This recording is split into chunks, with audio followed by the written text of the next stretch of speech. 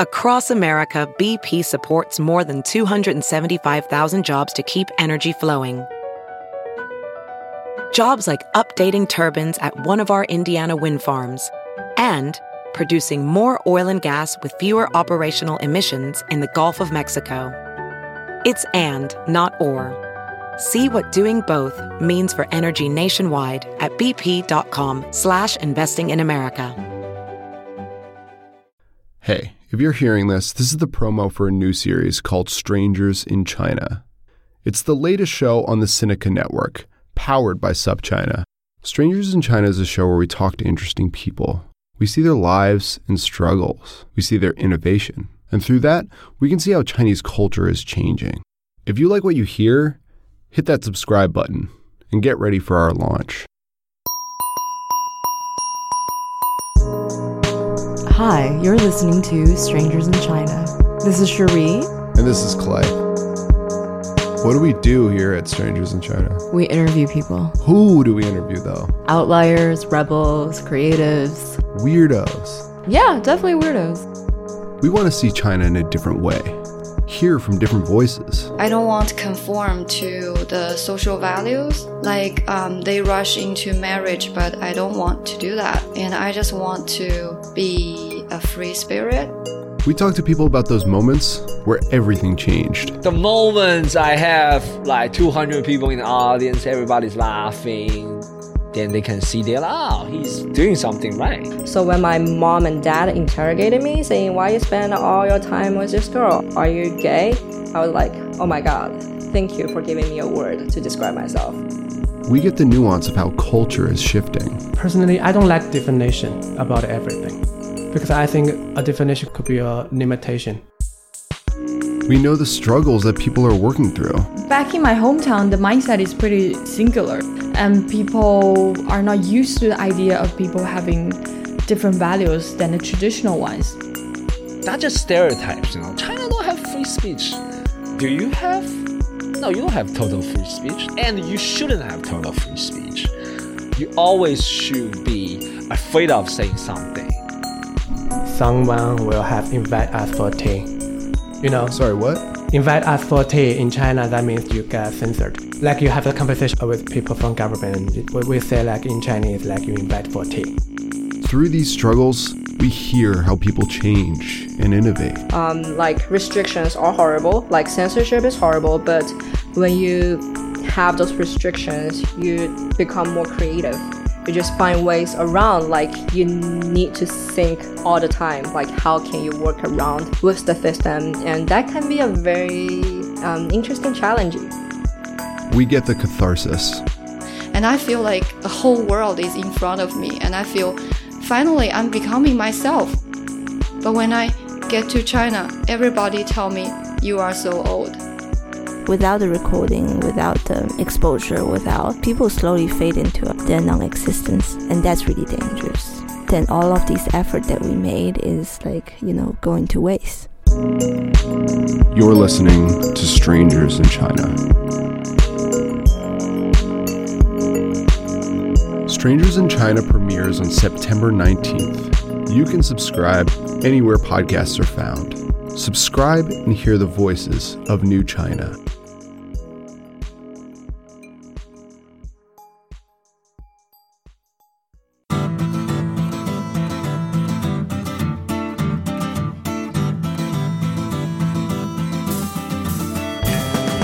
Welcome to the Cynical Podcast, a weekly discussion of current affairs in China, produced in partnership with SupChina. SupChina is simply the best way there is to keep on top of all the important news coming out of China.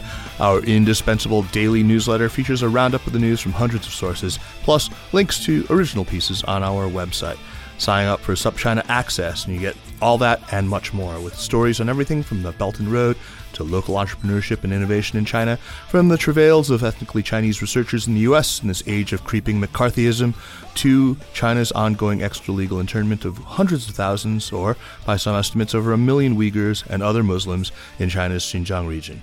We're sure you'll agree it's a feast of business, political, and cultural news about a nation that is reshaping the world. I'm Kaiser Guo, coming to you today from the Sinica South Studio in Durham, North Carolina. Joining me from Nashville, Tennessee, is the chosen one, Jeremy Goldkorn, editor-in-chief of SupChina, who last week was heard to say, "I hereby order all of our great American companies to ignore the insane Twitter rantings of strident, narcissistic, blowhard nationalists." Now, Jeremy, you know that is not a nice way to talk about Global Times editor Hu Xijin, right? Stop. Oh, I've said far worse things about him. Yes, anyway. Yeah, anyway. Our guest this week is Andy Rothman, investment strategist with Matthews Asia, who's been on our show a number of times now and always has a really smart take, and usually one that is quite at odds with conventional wisdom.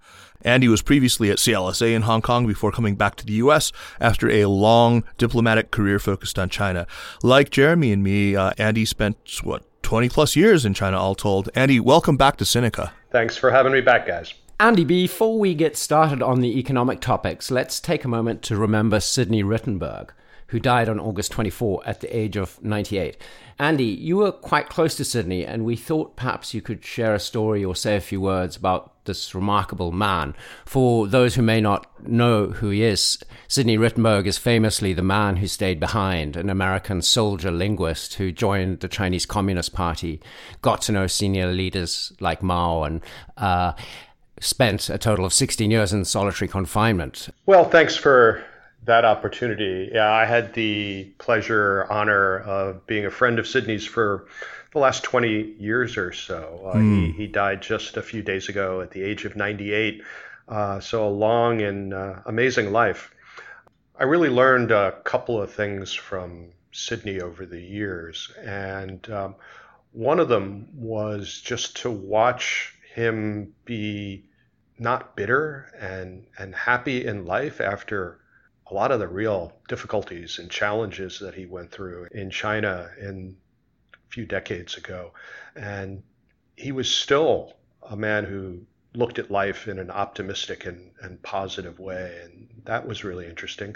And I think the other thing I took away from my friendship with Sidney was his ability to look back with clear eyes on the mistakes that he made in his life. Yes. His sticking with Mao as the right man for China for way too long. His behavior during the Cultural Revolution when he acknowledged that he hurt a lot of other people's lives. And I think the ability to look back and recognize, accept responsibility for, apologize for mistakes and help others learn from those kinds of mistakes is really valuable. He continued right up until the very end to be actively engaged in conversations about China and about U.S. policy toward China. Jeremy and I were lucky enough to spend a few hours with him at his home in Arizona a couple of years ago, and it was certainly one of the most memorable interviews that we've ever done. I know, speaking for myself, I think, Jeremy, you'd agree, yeah? Absolutely. And, we actually talked about the things you just mentioned, Andy.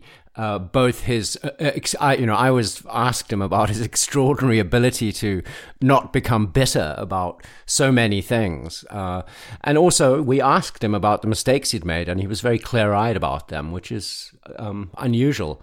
Yes. And so I would encourage listeners to go back and listen to, I think you guys did 2 episodes of the podcast. That's right. Sidney. And then also on one of the previous podcasts that I was on with you guys, when we did the book session at the end, I recommended Sidney's autobiography, The Man Who Stayed Behind, and also his wife Yulin Rittenberg's autobiography, which is a great read of that period of history from a different perspective. And that's called After the Bitter Comes the Sweet. That's right. Yeah, my heart really goes out to Yulin right now, and I wish her some comfort in just knowing that he had just such a long and wonderful life that touched so many people in a positive way. We'll make sure to put up links to those 2 shows and to the 2 books that Andy recommended in the show notes to this podcast. So now we turn from some sad news to some news that is just plain bonkers and crazy. And I speak, of course, of the great China-US techno-trade war. At SupChina, we are counting July 6, 2018 as day one of the trade war. That was when the first Trump tariffs took effect, which makes today, when we are recording this show, day 418. I don't want to go all the way back to that date, but Andy, could we review the events of the trade war since the last major shift in early May this year? That's when, according to the US side at least, things blew up just ahead of a major meeting. American negotiators claimed the Chinese side had returned a draft agreement with too many major revisions. And Trump and Lighthizer accused Beijing of reneging on many items they thought had already been agreed to and would be in the document. What did you think of that claim, and where did things stand after that? You know, Jeremy, I think that's a great framework for talking about the problems between the US and China right now, because it illustrates what I think are the biggest issues. First, from the US side, I've been arguing for quite some time that there was eventually going to be a deal between the two sides, because I've always felt that this was just part of Donald Trump's shtick, that he needs to upend things and create solutions to the problems that he has found, and that in the case of China, that's what he's looking for. And I still believe today he's looking for a solution or a deal, because I think he understands that without a deal with China and an escalation from a tariff dispute into a full-blown trade war, his chances of getting reelected are increasingly slim. But I think that the president has been struggling with a path to a deal, because his art of the deal tactics haven't really worked well with the Chinese government. Maybe they haven't worked all that well with the governments in Mexico or Canada or Brussels. So I think he's still struggling to figure out how to get there. And that was part of the problem in May, was the Chinese weren't sure what Donald Trump really wanted from them. Did he want to have them change the overall structure of their economy, or did he just want them to buy more stuff? Did he really want them to better protect intellectual property rights, or did he just really want them to buy more stuff? And the other part of the problem is on the Chinese side, which is in part because they're confused. They don't know exactly what Donald Trump wants for them. But I think also they've been struggling with, on the one hand, they do want to do a deal as long as it's reasonable, but their tactics haven't worked all that well because they have misread U.S. Trade Representative Lighthizer and the rest of the U.S. team. So, for example, one of the issues was in May that, according to the U.S. side, the Chinese reneged on a lot of commitments they'd made in the negotiations before. Well, those of us who have negotiated with the Chinese government in the past, so you referred in the beginning to my 17 years in the State Department, so I have a little bit of experience in this, we're not surprised at all to hear that the Chinese, after agreeing to something for several rounds, had come back and said, we've changed our mind. That's a typical tactic for them. And in most cases in the past, there would have been people on the U.S. side who would have said, yeah, right, sure, let's move on. They would have passed a note to the head of delegation saying, this is just their tactics, let's not get too bogged down on this. But I don't think there was anyone in the room on the U.S. side who understood this, and I think the Chinese misplayed their hand not understanding that. Now, one more point on that is, from talking to people on both the Chinese and U.S. sides involved in these negotiations, I think there's also a knowledge gap here. If you look at the reports about what blew up in May, apparently it was the Chinese saying, we're no longer going to agree to change our laws to codify the commitments that we make to the United States. Instead, we're going to use administrative regulations and state council or cabinet office proclamations. And Lighthizer, who's a lawyer, didn't like that at all and felt it was a slap at him. But from the Chinese perspective, I think they were saying, look, we can do all the things we commit to really, really quickly and easily via regulation and proclamation. And in China, those regulations and proclamations have the force of law. Right. Whereas the legal process is longer and more complicated. And I've spoken to a lot of American companies in China since that time in May. And with only one exception, all of the companies I've spoken to operating on the ground in China have said they're fine with administrative regulations and proclamations, because in China, there is no rule of law. So everything depends on, does the government, does the party leadership want to make things happen? And if they issue an administrative regulation or proclamation and make it known to their companies and their officials across the country that they want things done, it will be done. And so I'm not sure that the people on the U.S. negotiating team are aware of that. Very good. Andy, the next major escalation came very, very soon on the heels of that blow-up in May and involved not only the increase in tariffs from 10% to 25% on, I think it was $200 billion worth of goods, which was announced on May 10th after Trump threatened it a few days before that. But also, very significantly, there was the addition of Huawei to the entity list. Help us to understand what the Trump administration was thinking by the timing of this, and maybe to understand how this was perceived in Beijing, how this move looked from Beijing's perspective. Well, trying to divine what strategy and tactics are really at play in Washington on this is pretty difficult. Right. And there are obviously different parts of the U.S. government who view these in different ways. There is certainly a significant share of the Trump administration and the national security part that views Huawei as a threat and a risk and a company that needs to be stopped globally, not just kept out of the United States.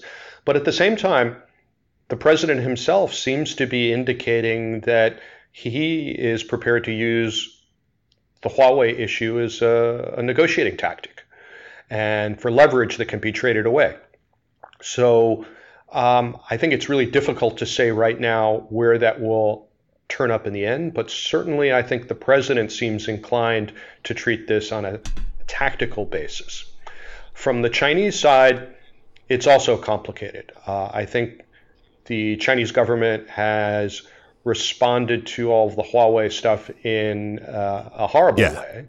And I'm referring to the detention of 2 Canadian citizens. Yeah, Michael Kovrig and Michael Spavor, yeah. Yes, who've now been detained for over a couple of hundred days, That's right. think, and I believe without access to attorneys. And contrast this to the detention of the Huawei CFO, Meng, in Canada, who is at home with her own private security guards and seems to be able to leave her house and go to yoga classes.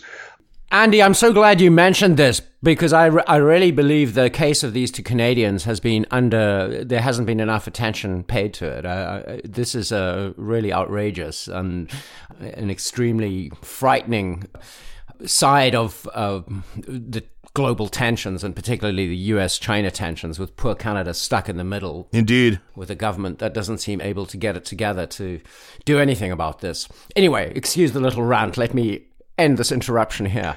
Yeah, I think this needs to be resolved on the part of the government in Beijing.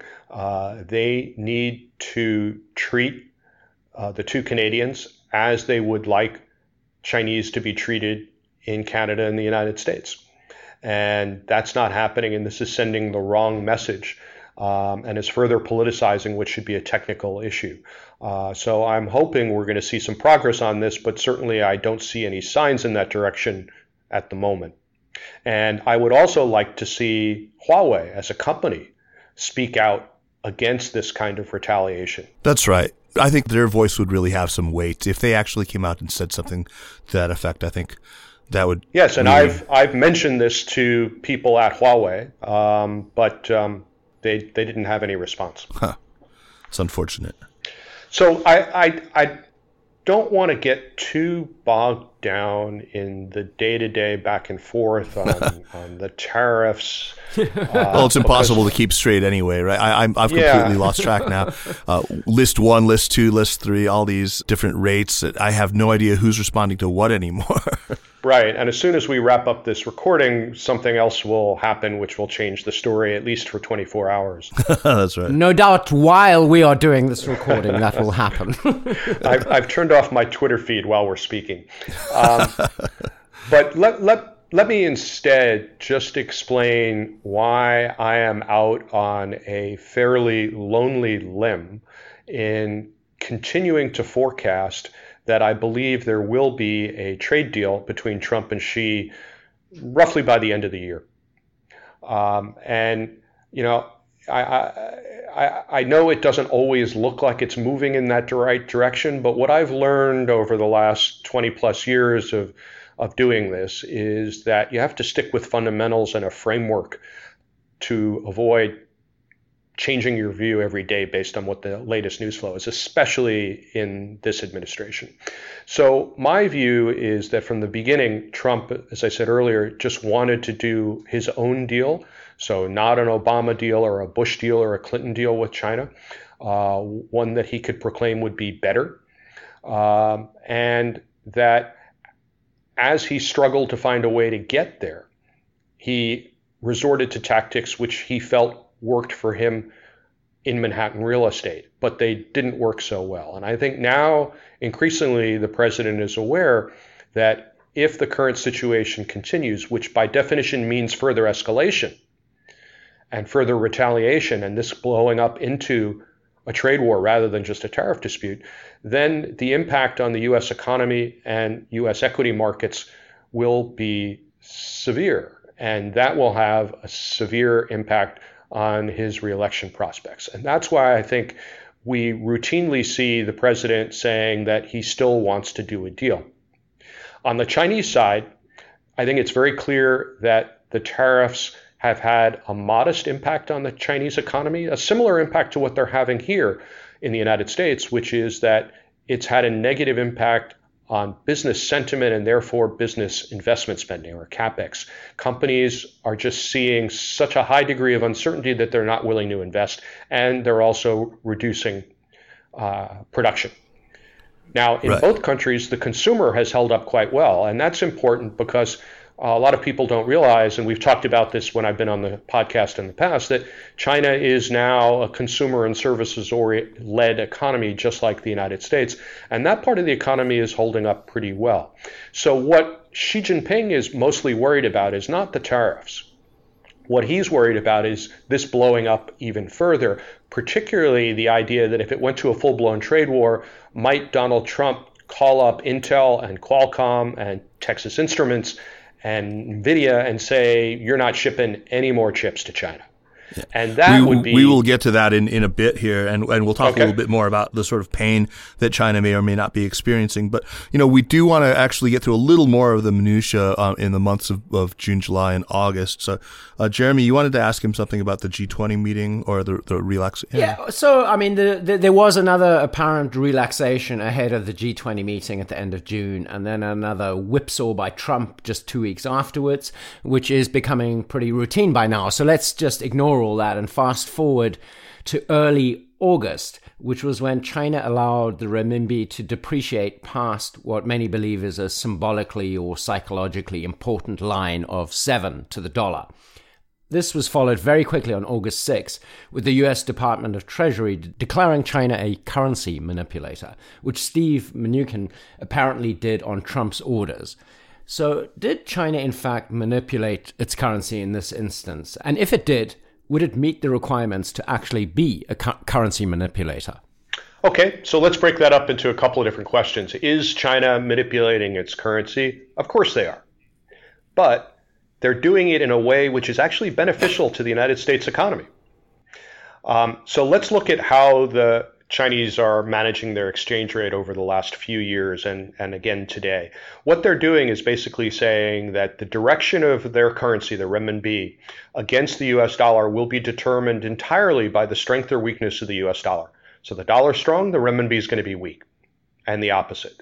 But they're also intervening to prevent the renminbi from moving up or down by more than 5 or 6% in any one calendar year, because they think that is a range which is tolerable for Chinese companies in terms of planning. And they also, up until recently, thought that that was a range that would keep Senator Schumer off their backs. And so last year, for example, the dollar index, the DXY, was up about 1.5%, and the renminbi was down about 2.5% against the dollar. Not very dramatic. Right. This year, up until the beginning of this week, just a few days ago, the dollar index, the DXY, was up about 2%, and the renminbi was down about 2.5%. So nothing dramatic, nothing on the scale of providing a currency advantage to China or on a scale to mitigate the impact of the tariffs.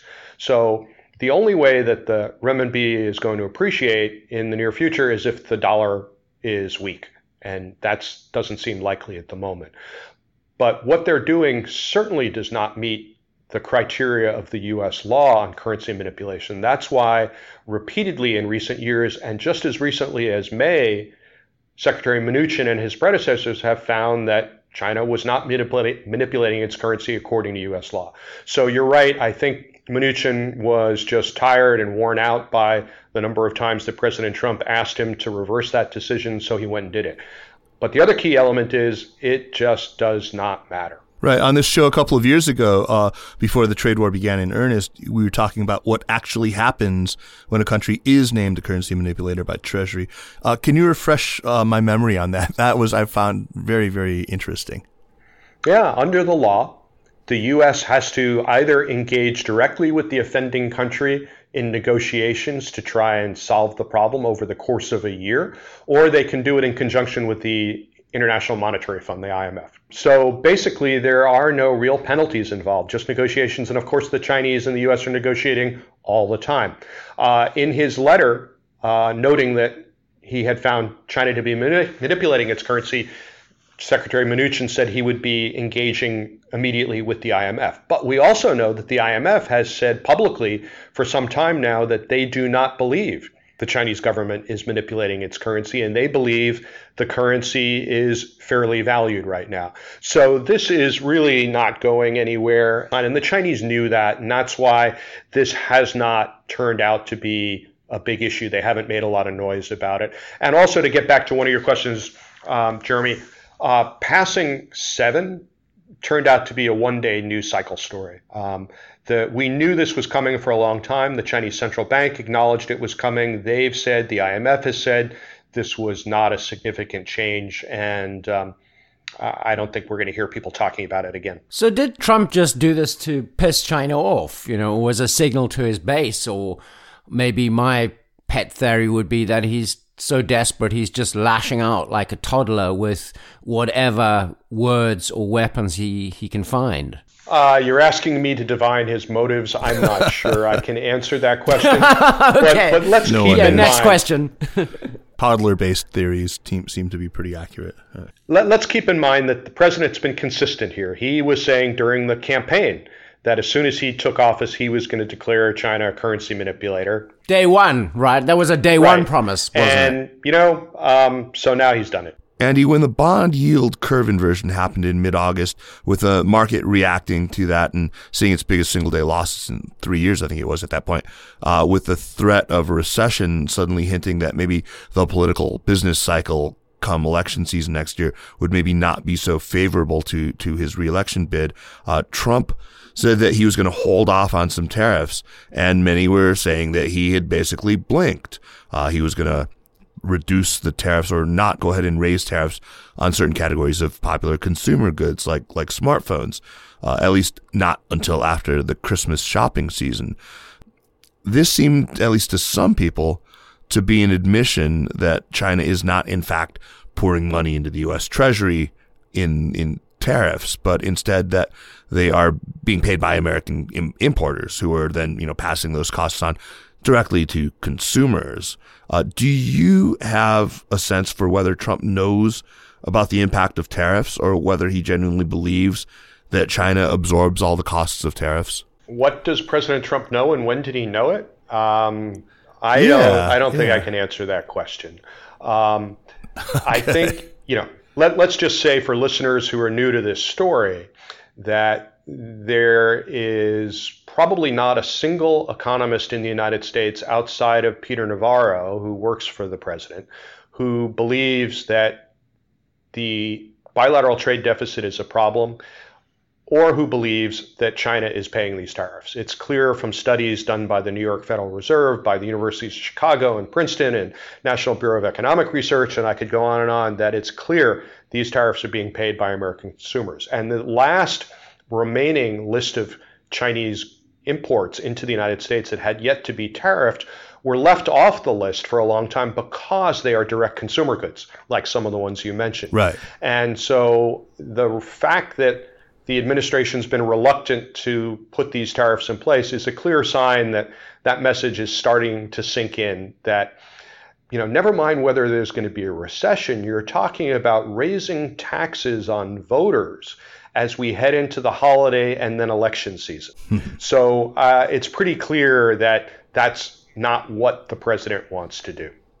Right. Okay, now on to where things are right now after Trump's tweet storm just ahead of the G7 meeting in Biarritz. In that Twitter tirade on Friday, August 23, apparently in response to China's decision to tariff some goods, Trump wrote, "We don't need China, and frankly, we would be far better off without them." And then famously wrote that I hereby order US companies to look for alternatives to China. He also wondered aloud who was the bigger enemy, Xi Jinping or Fed Chair Jay Powell. I don't want to ask you about his motivations again because, they're quite clearly very difficult to understand in a rational framework. But how do you think the American business community and the financial community, investors, reacted to these tweets and events? It's all about uncertainty. And I think that this is the biggest problem facing the business communities in both China and the United States. Nobody knows what the administration is going to do next. The long-term strategy is not clear. And therefore, if you're a corporation, small or large, it's really difficult to make investment decisions, even sometimes production decisions. So, for example, the president has talked about wanting to encourage companies to come back to the United States to produce, when the reality is, for a whole long list of reasons, from supply chains to labor costs to the fact that a lot of these jobs are not jobs that people in America want their kids to have. It's not going to happen. So then the question is, do I move some of my supply chain from China to Vietnam or Malaysia or Cambodia? Well, if I'm an American company producing in China, I'm almost certainly there primarily to produce to sell to Chinese people. That's where the vast majority of American and other foreign investment in China has been going into in recent years. All the big investments certainly are for that. So it's hard to leave. Then if I move to Vietnam, but now the trade deficit with Vietnam might rise and maybe the tariffs will go there. So how useful is that? So I think it's about uncertainty. This is why, if I'm right and a deal is reached by the end of the year, this will have a very positive impact on companies around the world, because it will not solve the US-China problem, but it will at least reduce significantly the level of uncertainty now that is really getting in the way of business investment around the world and job creation. Right.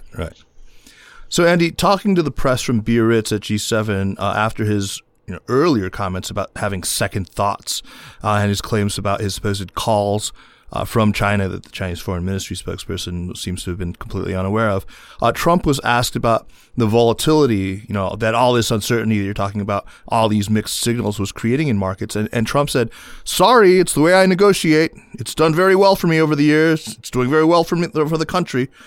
You've been to China recently, last month, I think was your last trip.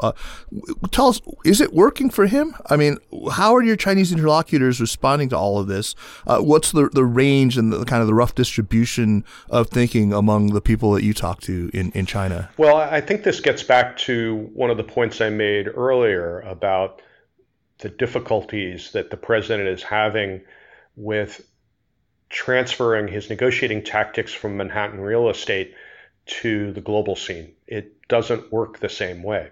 And I think he's been frustrated with that. And it is obviously having negative consequences here in the US and abroad. My last trip to China, I was there in Beijing and Shanghai in July. And I met with some Chinese companies. I met with a lot of American companies and also some of my Chinese government contacts.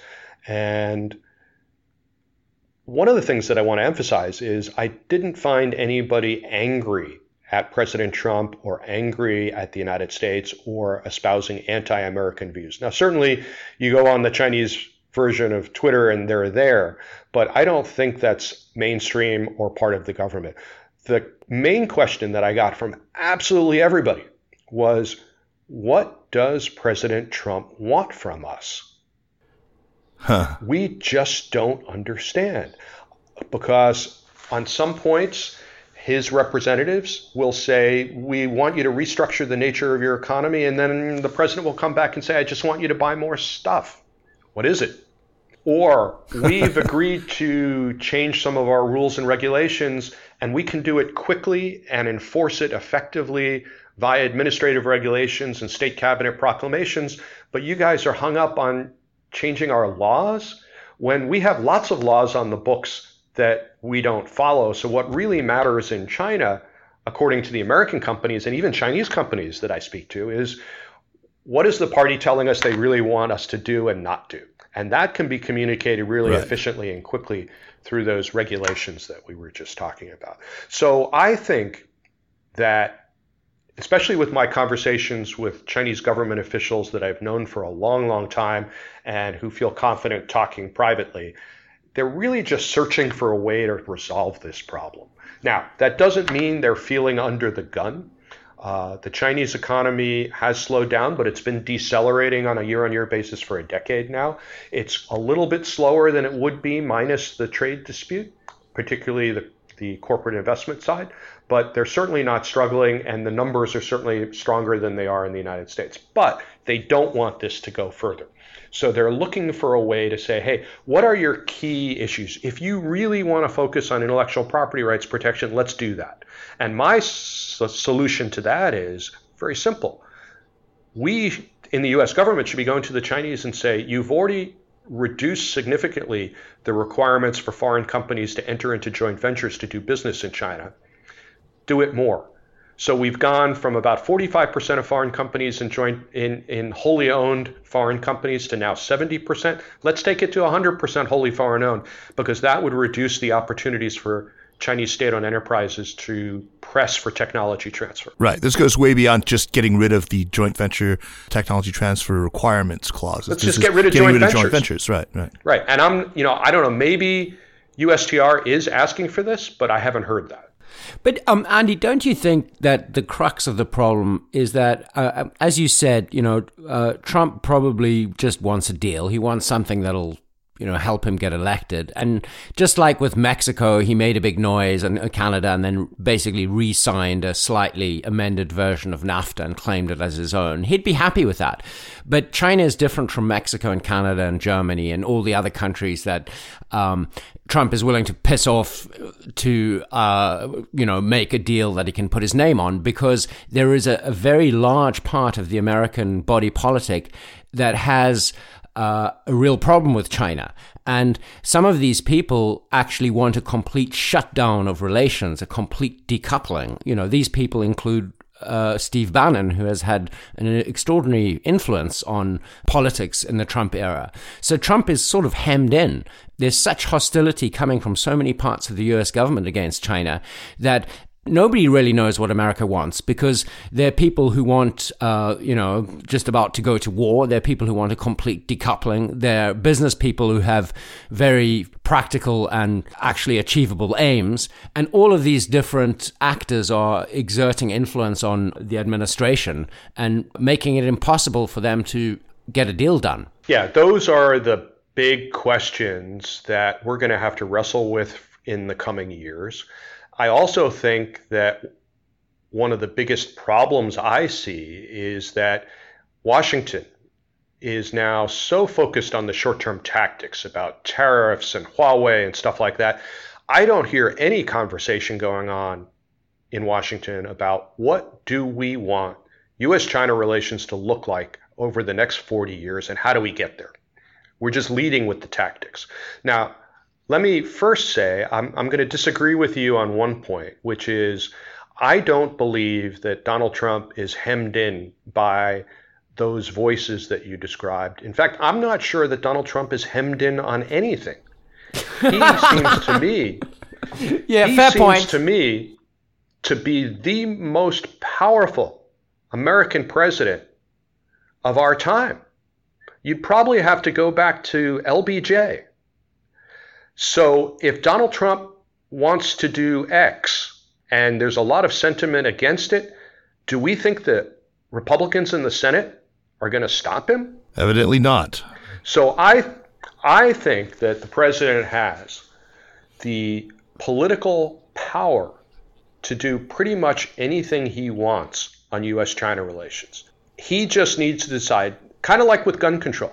He has the power to go in and say, let's do this or that. And I really don't see the Senate voting, using its legislative authority to stop him. So now we get to the question, what does the president want U.S.-China relations to look like? And I don't know the answer to that. I'm not aware of the president having talked about U.S.-China relations in those broad strategic terms beyond the trade issue. Now, there's a lot of other people in Washington who have that. And will you allow me just a minute or two to rant on the issue of engagement versus decoupling? Sure. Absolutely. Because I think the engagement option for dealing with China versus decoupling and containment gets a bad rap.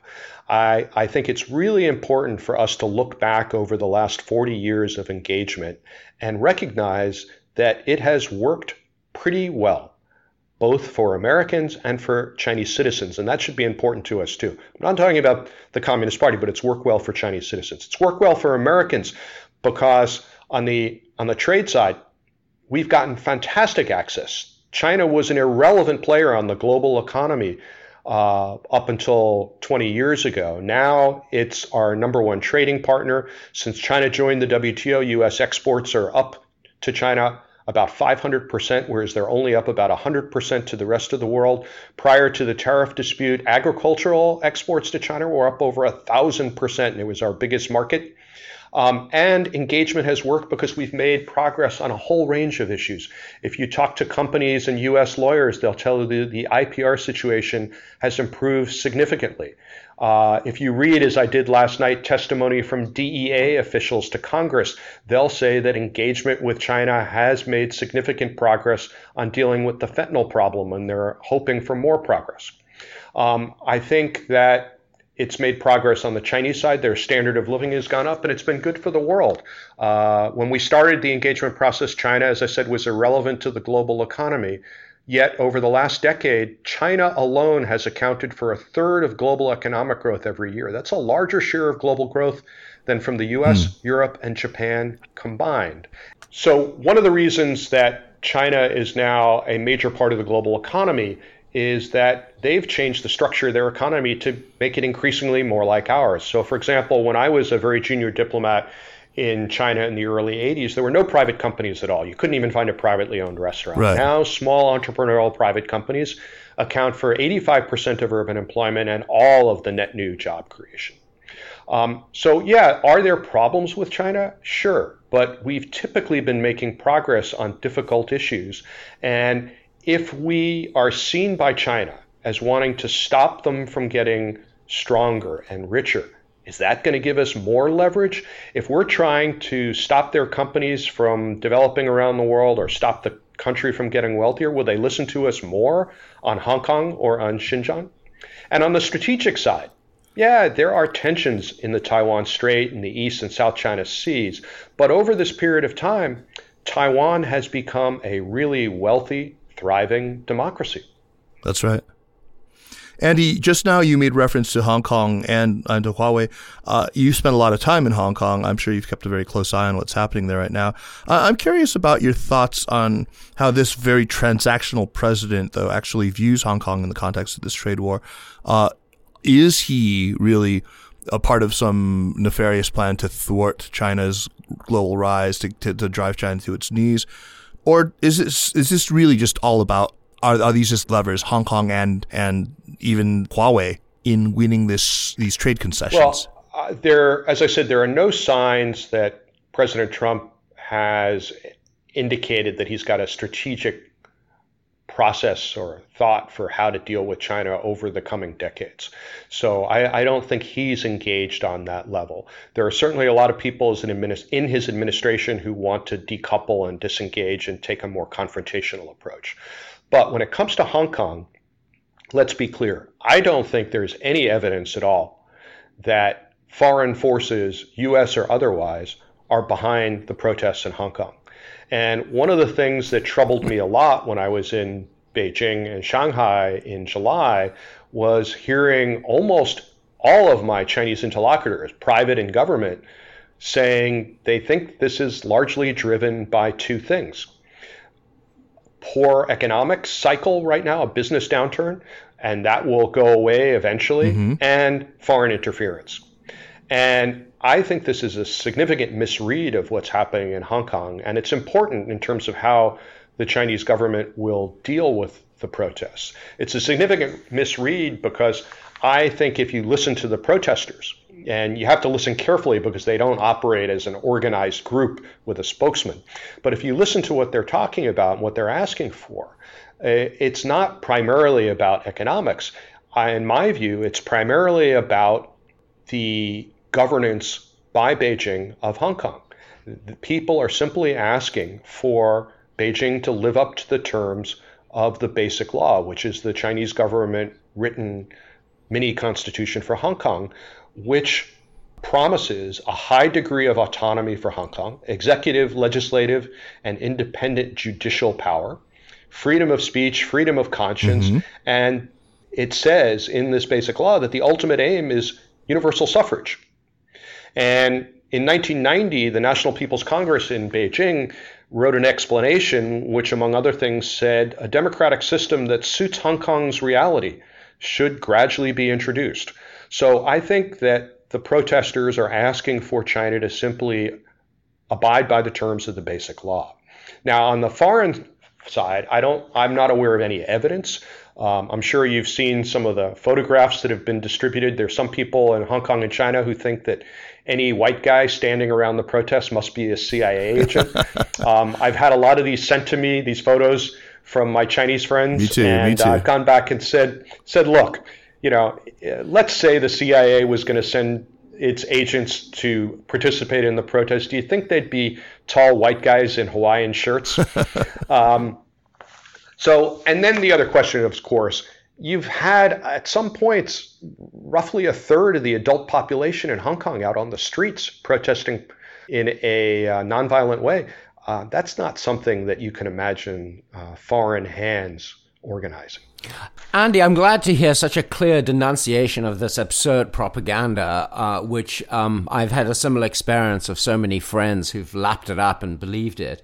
But I think what Kaiser was asking was, do you think Trump is going to try to use the situation in Hong Kong as leverage in negotiations? Which he seems to be doing. Well, I'm not sure I've seen signs of that. Have you seen something that indicates that, Kaiser? There was that series of tweets where he talked about Hong Kong and seemed to connect it to the idea of getting a good deal. He said, when he sort of ambiguously talked about direct talks, he wasn't clear whether he was talking about him talking to Xi directly or asking Xi to talk to the people of Hong Kong directly. But, either case, it seemed to implicitly link it to the outcome of trade negotiations with the U.S. I interpreted that a little bit differently. To me, that was more in line with President Trump's offers to help solve many other global problems. Kashmir. He's offered. You could just send Jared to do it. Kashmir, North Korea, South Korea, Japan, the Palestinian issue. So I took it more along those lines. Okay, well that's definitely a more generous and and entirely consistent read. Anyway, I think that we were talking earlier. You said most serious people, I think we agree, all economists certainly reject Trump's zero-sum thinking on trade, are not worried by simple trade deficits. But I think they are pretty, horrified by the volatility, by the wild market gyrations, by all, the damage that the tweets leave in their wake. But let's get back to what you were talking about before.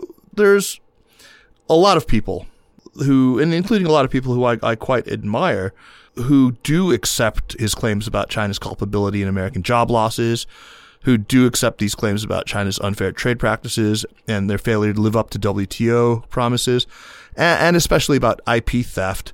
It's gotten to the point right now where we see these claims put out there just largely unexamined, and many people just simply accept these, including, like I said, many people I generally agree with.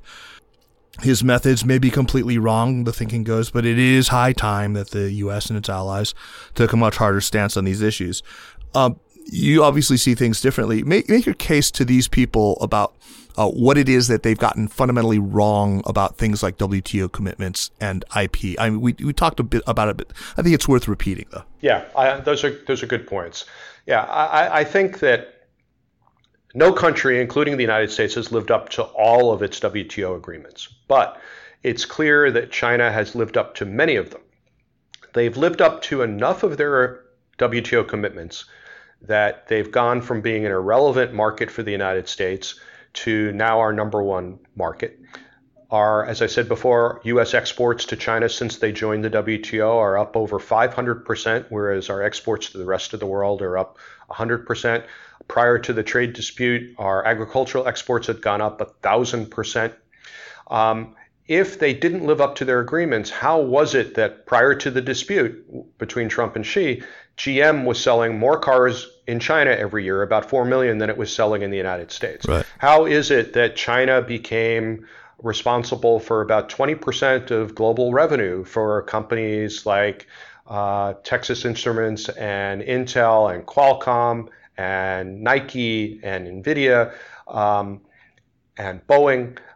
So they've clearly lived up to a lot of their agreements. On IP, intellectual property, if you spend time talking to American companies on the ground there, talking to American lawyers in China who are fighting these cases in the system, as I've been doing. I even met with a retired Chinese IP judge on my last trip to Beijing. If you talk to them, they'll tell you that, yeah, problems remain, but it's improved dramatically over the years, and that continued engagement is the way to get more progress.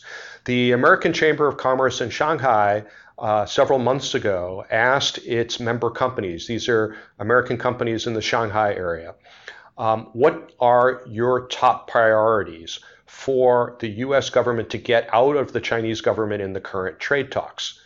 And when the issue of forced technology transfer was raised, 0.4% of American companies said that was at the top of their list. 0.4%.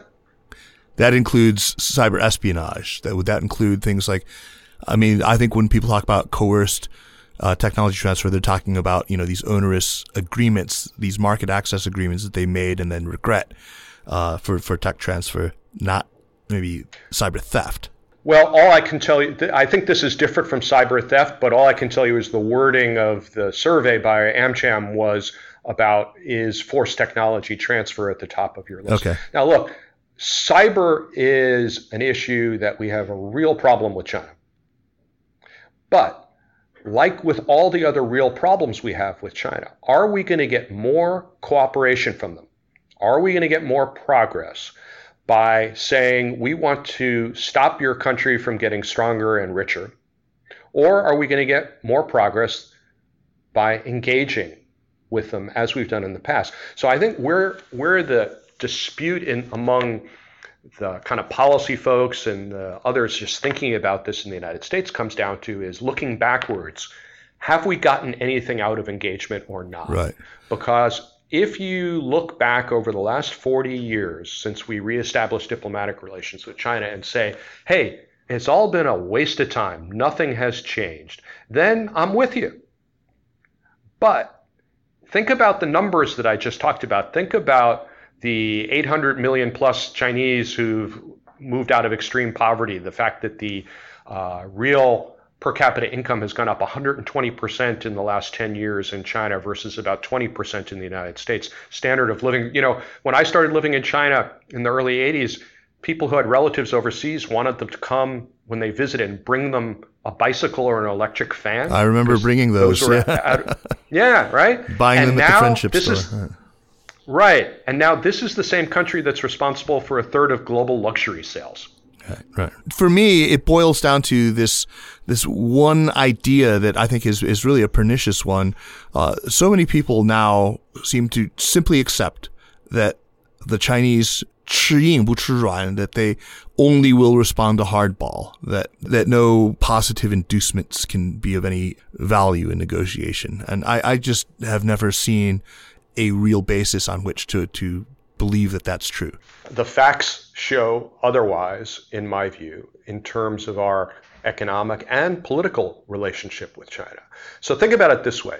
Some of the issues that are really important to us around the world, climate change, drug trafficking, money laundering, terrorism, piracy on the seas, none of these issues can be resolved without cooperation from China. And on all of these issues, we've had good, admittedly imperfect cooperation.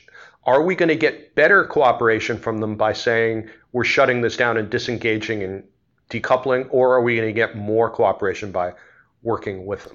It's, honey versus vinegar, right? Yeah, and if you're concerned about what's happening to Chinese people, I think that we need to look at that carefully in context too, because there has always been a surveillance state in China.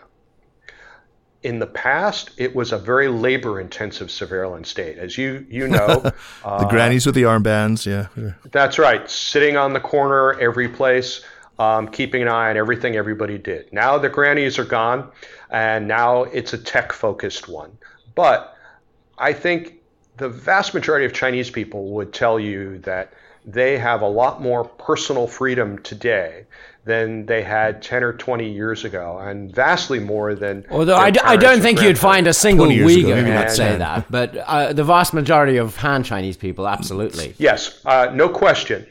I'd quibble with 10 years ago. 10 years ago was pretty damn free. But Well, okay. I think that we also need to not get too obsessed with short-term volatility in these things, including personal and political freedom, because that happens in every country. Look at our country. Right. So do you want to say, I'm not going to deal with America anymore because right now I don't like the things are looking, or do you want to look at the structural changes and the long-term outlook and say, how do we work with a country to get to a better place?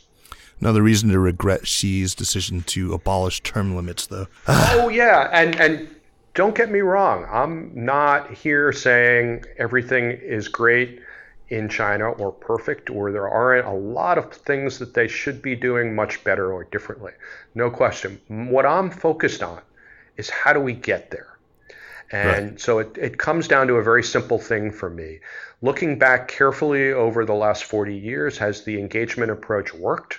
I think it has. And how do we get further down the road to where we want to be in our relationship with China and where Chinese people's lives are? And are we going to get there more by shutting the door on them, or more by working collaboratively with them on the issues where we can, and using the leverage which comes from that collaboration to put pressure on them to move in the right direction on other issues? It's all about how to get there. Andy, on that note, to conclude, you said earlier that you still think that both sides actually do want a deal, and that it may even be possible. I think you said you think it is possible before the end of the year.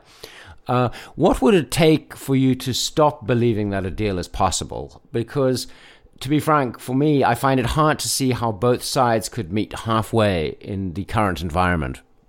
Well, it's difficult to even say where halfway would be.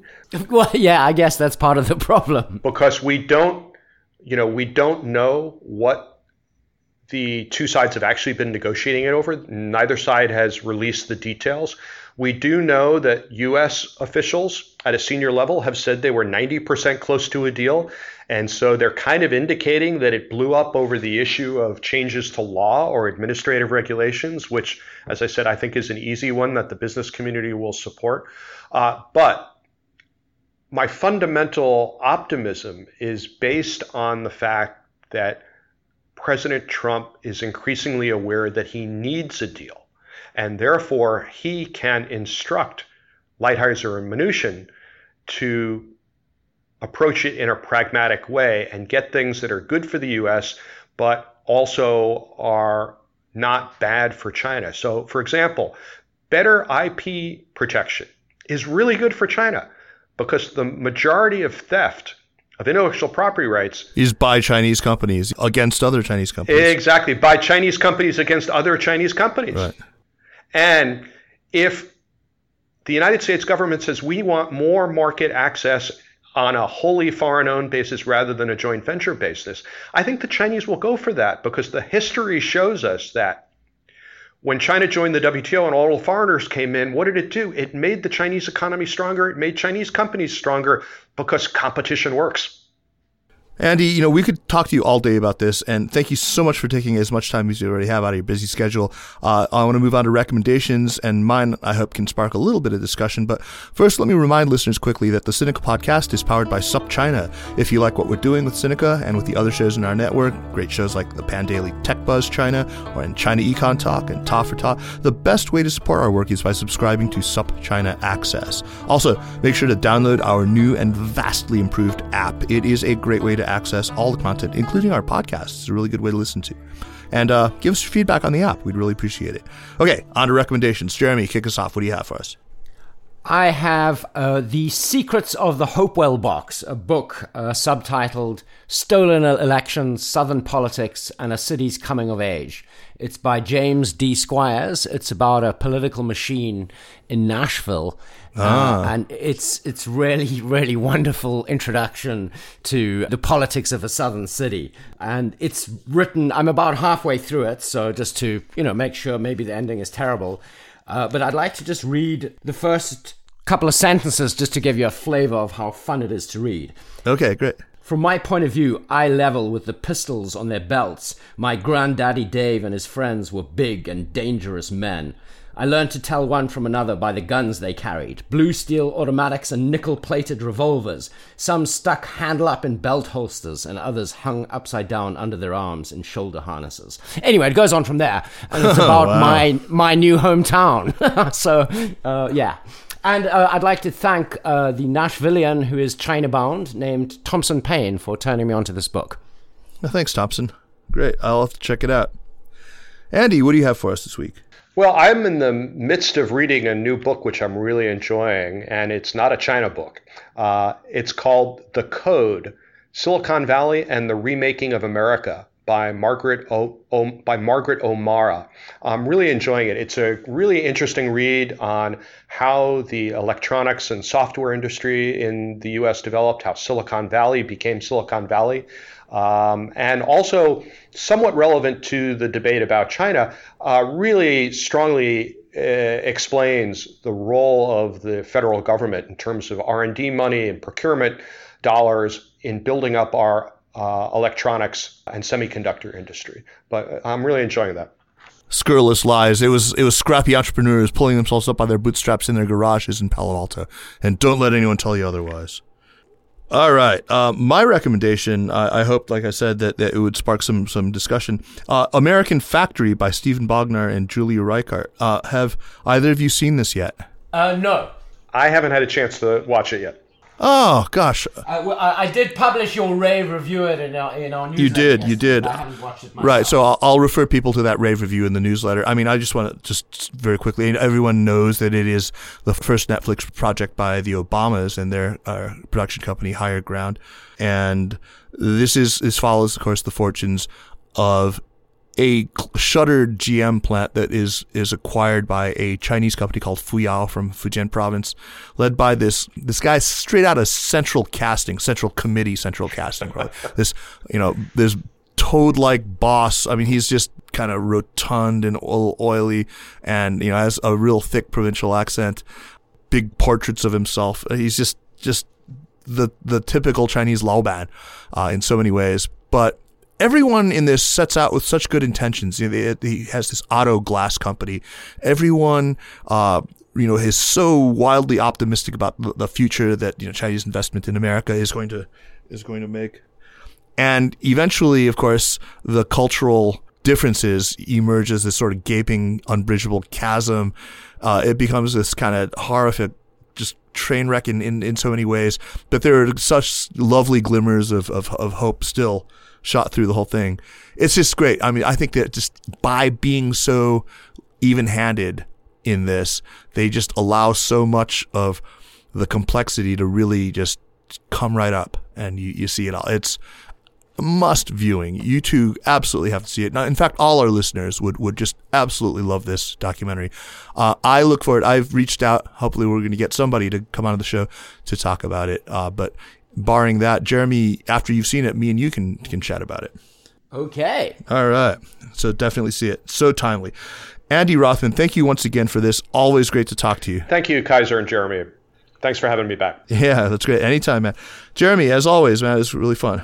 Yeah, thanks. Thank you, Andy. The Sinica Podcast is powered by SupChina and is a proud part of the Sinica Network. Our show is produced by Kaiser Guo and Jeremy Goldkorn, with editing help by Jason McRonald.